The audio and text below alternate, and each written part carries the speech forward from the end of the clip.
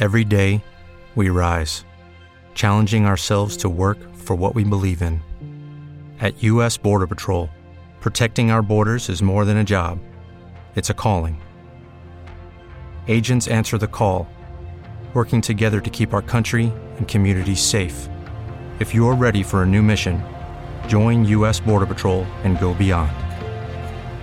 Learn more at cbp.gov/careers.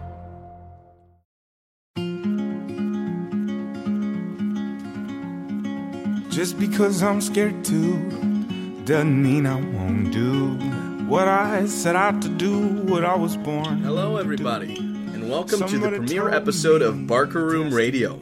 My name is John Michael Villagomez. I'm an artistic associate here at Barker Room Rep, and I will be your guide into and out of each episode of the show. On today's episode, we have Barker Room Radio's very own Paul Ketchum sitting down with playwright Erin Courtney to talk about her play, A Map of Virtue, which, as it turns out, is about to be Barker Room Rep's first full-length production. The play opens on November 4th and runs until November 18th. Come see the show. It's gonna be awesome. Information and tickets are available at our website, www.barkerroomrep.org. That's www.barkerroomrep.org. Now that that's all out of the way, please enjoy the interview. I'll be back afterwards to close out the show.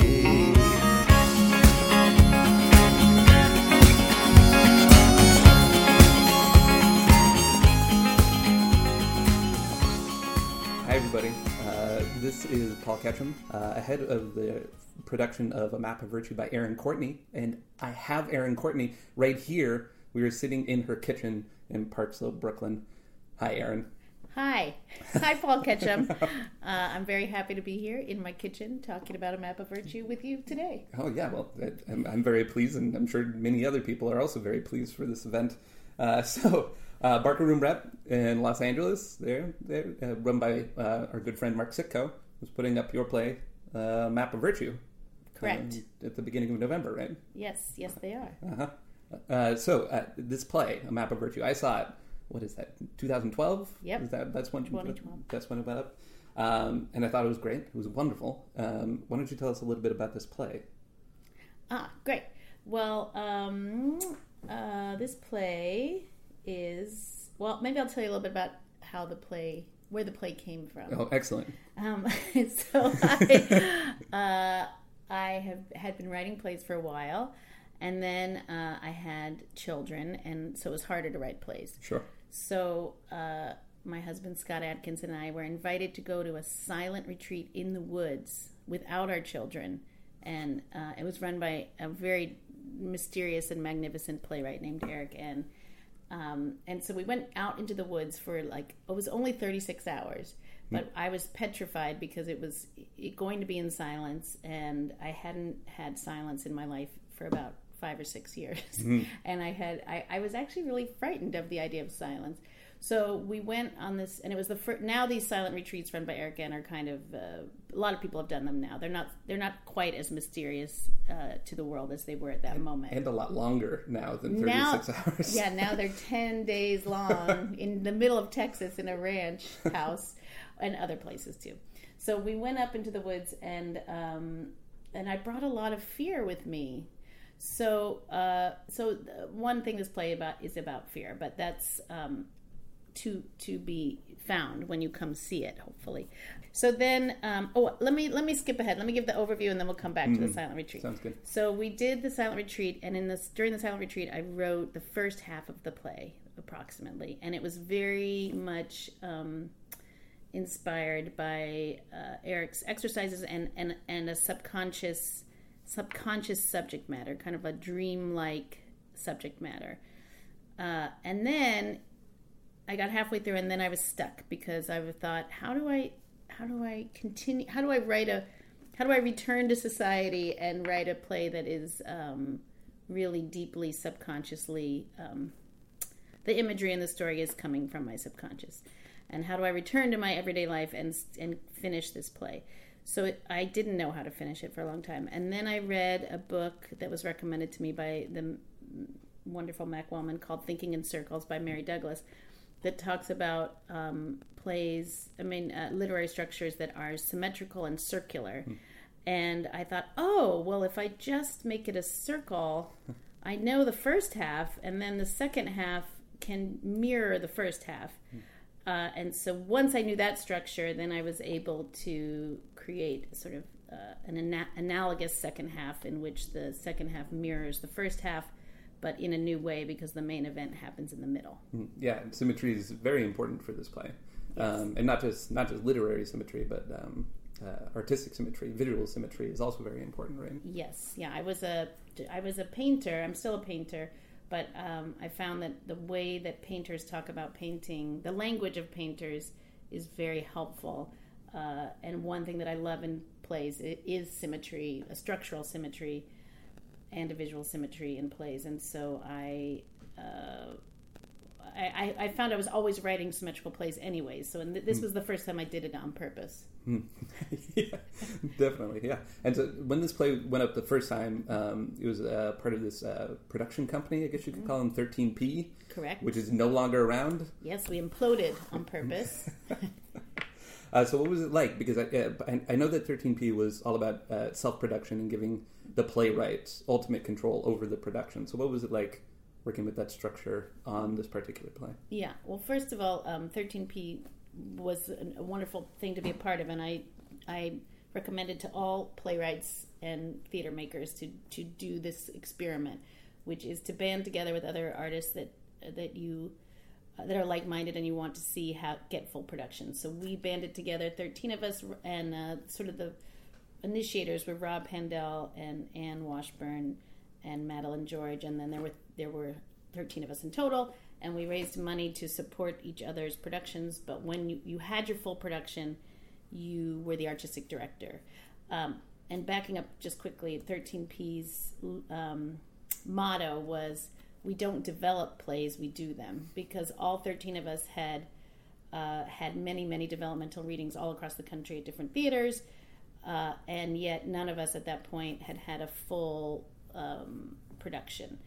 I had a couple productions with Club Thumb, but every single other artist, including Sarah Rule, had not had a full production at that point. And so we said, how do you finish a play without a full production? How do you know what your play's doing totally without the audience? And also, we found that plays that were getting produced were a little overdeveloped in the sense that they read very well on the page and they read very well at reading stands because they had so many readings, but they weren't they weren't as explored. Sort of problem plays that like took risks and did strange things, were not being produced as frequently. And so for my play, what I found out is that I really loved being an artistic director. It was great. I got to pick my director, which was Ken Rushmall, who did a wonderful job. I got to pick my designers. I got to pick the space. I got to help with the PR. It was the most challenging thing I've ever done. It definitely made me have a lot more respect for producers and artistic directors as far as the amount of weight they're carrying when thinking about their audiences and when thinking about what they're making. And which actually I just want to give a shout out to Barker Room Rep, to Mark Sitko, because he is taking on this role now, and I think it's super exciting. I think he's going to bring some great theater to Los Angeles, and theater that's already in Los Angeles. And I tip my hat to Mark Sitko for taking this on. Absolutely, and we'll talk a little bit more about Barker Room Rep in a second, but I did have a question. There's a wonderful, gorgeous copy of Map of Virtue with Black Cat Lost at 53rd State Press. It's published. Has this drawing of a woman covering her face, which I remember is from a photo that was a big part. So you were talking about being a part of the marketing of a Map of Virtue. Where did you find that photo? Oh, that's so. Thank you for asking. This photo is a piece of art that my best friend from childhood, Rebecca Gleason, she manipulated the photo. It is of her. I'm trying to remember if it's of her aunt or of her mother. It's either of her aunt or of her mother when they were a teenager. And then she took this old vintage nostalgic photo and manipulated it a little bit and then I took the photo and made a drawing of it. But yeah, that was that what we did for 13P? Was that our image? Gosh, I feel like I remember that was a part of it. No, it was. Yeah. Yeah. I think the poster's over there. Yeah, I think it was. But I remember I had this other vision for the promotional materials, and I made a drawing of the title that I was very excited about. But then when I brought it to the meeting, I thought, oh no, I don't like this. I don't like what I made, and I think we have to start over.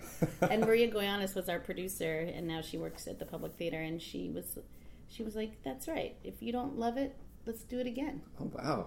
So she's a great producer, but I think learning how to push past the first idea, even if you thought it was a really good idea, and push past to the better idea is a great experience as a producer.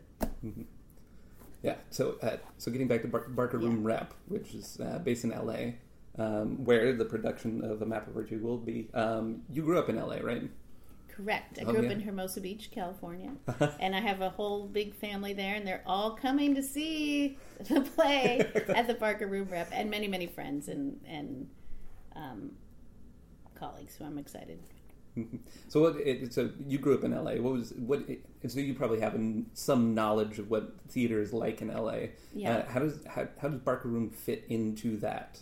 Your understanding of LA theater? Well, I think I think there is some amazing theater happening in LA, and I remember seeing some when I was young. I saw Andrew Robinson in The Belly of the Beast. And I thought that was a remarkable production. So actually, part of growing up in LA was going to very tiny theaters and seeing incredible actors in these teeny tiny theaters. And then, of course, moving to New York, this is part of our everyday life, is going to these tiny theaters and seeing these amazing actors. But in LA, I think there are just per capita less tiny theaters doing really provocative work. And so I think what Barker Room Rep wants to do is become a magnet for artists who are trying to make work that is very visual, or is sort of pushing the boundaries of what theater can be, and have the highest quality designers, highest quality actors, highest quality directors, writers, and then keep the prices low. So I think I have, in fact, total confidence that Mark will be able to do this, because he's already done it in New York City. And he is bringing out a couple other New York artists, Eliza Bent and Ben Gassman, to come do late night shows during the run. And Mark is an incredibly talented director, and then also a great playwright himself. So, so those other shows, Eliza Bent, Ben Gassman, you've seen those Real Talk, Kip Talk, and Sam's Tea Shack. You've seen those too? I actually, full disclosure, have not seen either of those, but I have seen much of Ben Gassman's work and Eliza Bent's work, and I really admire them greatly, and they're both very, very funny and very strange, and I think that's what Mark is also attracted to. Oh, absolutely, yeah. and really building a sort of downtown theater community, like downtown New York City theater community in Los Angeles. Yes, but I think he's also interested in finding the artists that would be at home in downtown theater in New York City that live in LA. So I think one part of his goal will be to bring New York downtown theater artists to LA, but also to cultivate the next generation of experimental and innovative theater makers in Los Angeles that are already there. Absolutely. And I know his designer is, one of his designers is a graduate of CalArts, so I'm sure that sort of CalArts scene will... Who's CalArts kid? I don't know. We have to look it up. Okay. Edit that part out, or Paul can edit in who that person is. I think he's making I can't say because there's some surprises about the play that I don't want to give away. Oh, sure, don't give it away. So it's a terrifying play. He's making something that it goes in the play. Oh, one other thing I want to tell you about the play. If you've made it this far into the podcast, I want to invite the listeners who enjoy theater that have a character that is not human in it. There is a character in the play that is an inanimate object, that is a bird statue. So the reason I'm saying this is, personally, I find that very appealing when I read a press release and find out that that there's a non-human character in the play. Sure. So I probably should have led off with that one so that people would know that. But maybe there's other, maybe other people are disturbed by plays that have an inanimate object. Oh, well, as a main character. Yeah, well, yes, I think that there might be more to this play that people will find deeply disturbing than the fact that there's an inanimate character in it. Okay, good point. That's just like a start. That's just like a gateway drug to the experience of the play. Yeah, well, this play really, I thought that it was very effective, and I usually don't see plays that I think are effective horror plays, like seeing theater of horror. Mm-hmm. I don't remember ever seeing anything that I thought was particularly effective until I saw A Map of Virtue, which I thought was horrifying. Not because of the bird statue, but because of the play itself, which won't give away anything that actually happens in it. Don't give away. Because it's all very surprising, very disturbing. The perfect thing to go see at this time of year, That's Halloween true. time. Oh man, that's true. It is It's a very good Halloween play. Mm-hmm. Yeah. Okay. So we both know Mark Sicko from New York City. Yes. This community of theater artists in New York City that we are both deeply embedded in, and you have a particular connection to the downtown theater community because so many downtown luminaries have actually lived in your building. It's true. Yeah. In fact, that 53rd State Press, the introduction written by Heidi Schreck and Kate Ryan. Yeah, Kate Ryan.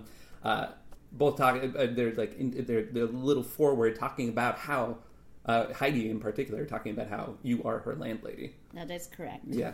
But she has a very funny line about how. Wait, I'm going to read it. She says, "Seriously, she's my landlady, but that's misleading. I like to call her that, though, because it sounds like we live in a 19th century novel."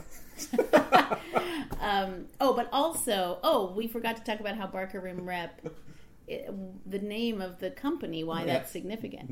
Mm-hmm. So I was a student of Mac Wellman's at Brooklyn College. And in the MFA playwriting program. Mm-hmm. And now I teach with Mac Wellman in the Brooklyn College MFA playwriting program. And the room in which we read these insane plays that these wonderful graduates or soon-to-be graduates are writing is called the Barker Room. Mm-hmm. And Mark Sitko was a playwriting student in the Barker Room. Mm-hmm. Paul Ketchum as well, who is sitting right here with me at this kitchen table.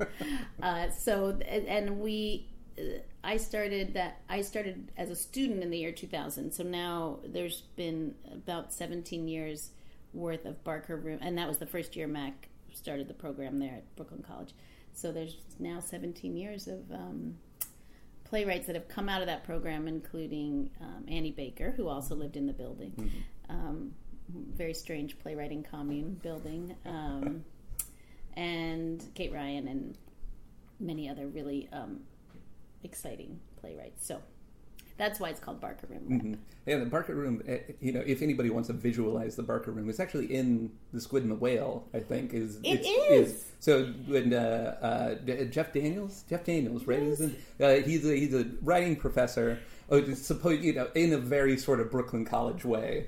And they actually filmed quite a few of the workshop scenes in the Barker Room. That's exactly right. Yeah, so if any of you are curious about... If you want to see the actual Barker Room, you can watch it in The Squid and the Whale. In The Squid and the Whale. And in fact, Noah Baumbach's father, Jonathan Baumbach, also taught in the Barker Room, mm-hmm. which is, of course, it's well documented that it is a autobiographical film. So, what a strange world. It is absolutely a very strange world. Okay, well, this is the time where I'm going to ask you what you're up to. What you're up to right now? Oh, great. Well, right now I'm busy writing a brand new play, which is a commission for Playwrights Horizons. It is currently titled Anne, Fran, and Mary Ann. Anne, Fran, and Mary Ann. Yeah, three names. Three in there. female names: Anne, Fran, and Mary Ann. And as my compulsion with symmetry continues, this one also has a lot to do with mirroring, regarding doubling. There's one character who believes her husband has been replaced with a double, And then there's two characters that are neuroscientists, and they're studying mirror neurons, and they are also studying, they're also do some mirroring exercises and techniques. So, but really the gist of that play is about trauma and perception, and how we perceive things post-trauma and pre-trauma, actually, and how the brain operates. So you've been doing some deep research into mirror neurons and other... Yes, and other strange neuroscientific happenings. Neuroscientists are great. They are so incredibly creative. They're very creative thinkers, and I love reading books about neuroscience, so that's been a real pleasure. Yeah, and that's a commission where again? Playwrights Horizons. Playwrights Horizons, indeed. Okay. Yeah. Well, wonderful. Well, you mentioned you have a book of poetry somewhere. Yes. There is a poem that you were assigned. Is that correct? Oh yes. So thank you. Let's circle back. Yes, just like thinking in circles to the beginning of our interview, in which I said I went on this Eric N. retreat. So a very cool feature of the Eric N.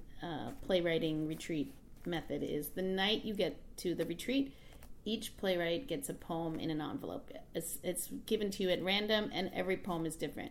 And he says, try to memorize the poem the first night. You're not allowed to speak, so you have to try to memorize a poem silently, which I found incredibly difficult. But I found that the content of this poem became the spine, or the spine of the play, the imagery within it, and the content. It is by Edmond Jabez, who's a Egyptian Jewish poet who wrote post-Holocaust this poem. This is translated by, is it pronounced Rosemary? I think Rosemary. Look at that. There's no E there. Yeah, that is interesting. Rosemary, I don't think I noticed Rosemary that before. Waldrop, unless that's a typo. It might be a typo. Okay. Who published this book? Yeah, it can't be, can it? Oh, it's Wesleyan University Press. What a sorry, tangent. Rosemary. Sorry so much, Rosemary Waldrop. Maybe I think it's fans. pronounced. I hear it is too, but I think it's pronounced Rosemary. Okay, it's a beautiful translation, and it's not long, so I'm going to read it. And if it's too long, they'll edit it out, and you'll just have to imagine this beautiful poem that I tried to memorize in the woods in silence. Were you able to memorize it? No, There were little pieces. But since you don't know this poem and you know the play, I feel you will see how it is sort of a structural spine. Interesting. It's written... Okay, here we go. Never mind that. It's an excerpt of a larger poem. I do not know if you were taught that the earth is round, like thirst, and that when lovers' shadows move at the approach of dawn, the poet's tongue, the tongue of wells and centuries, is dry, is rough and dry.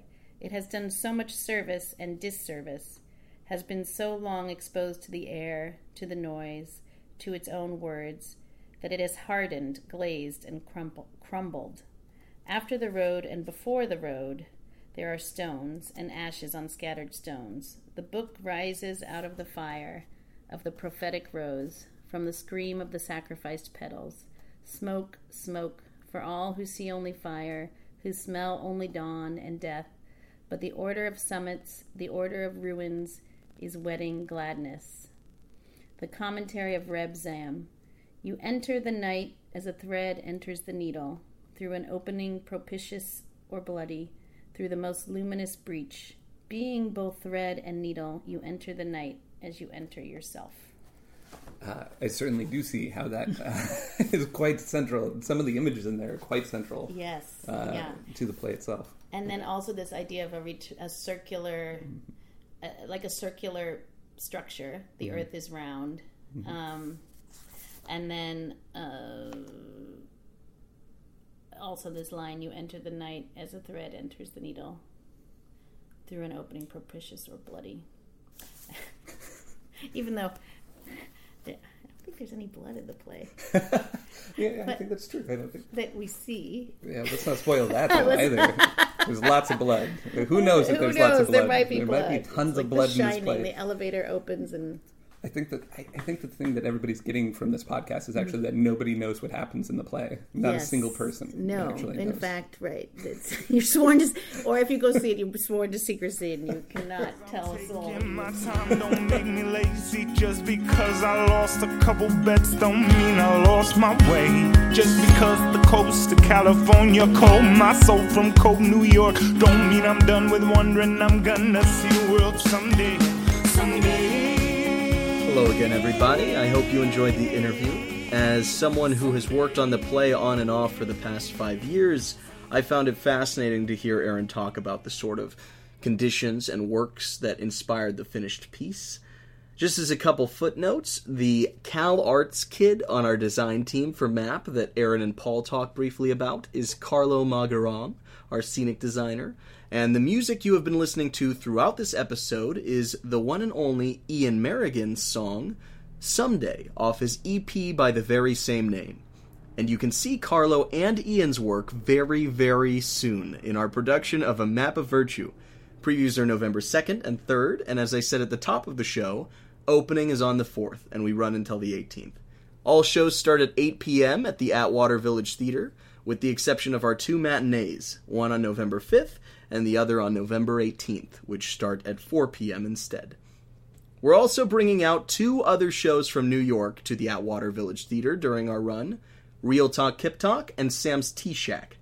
Real Talk Kip Talk is a series of live talk shows about the state of contemporary performance, which runs on November 10th at 10 p.m. and on November 11th at the very same time. Sam's Tea Shack is a theatrical experience described as a malleable exchange between writer-performer Sam Soger and the audience.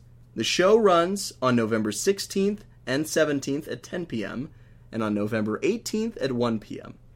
And to buy tickets and get even more info about all of these productions and more, head over to our website at www.barkerroomrep.org. That's www.barkerroomrep.org. That's our episode. Thanks for joining us. To keep up with the show or the company, follow us on Twitter, Instagram, or Facebook at Barker Room Rep. I won't spell it again, don't worry. We got lots more stuff coming, and we are very excited to share it with you here on Barker Room Radio.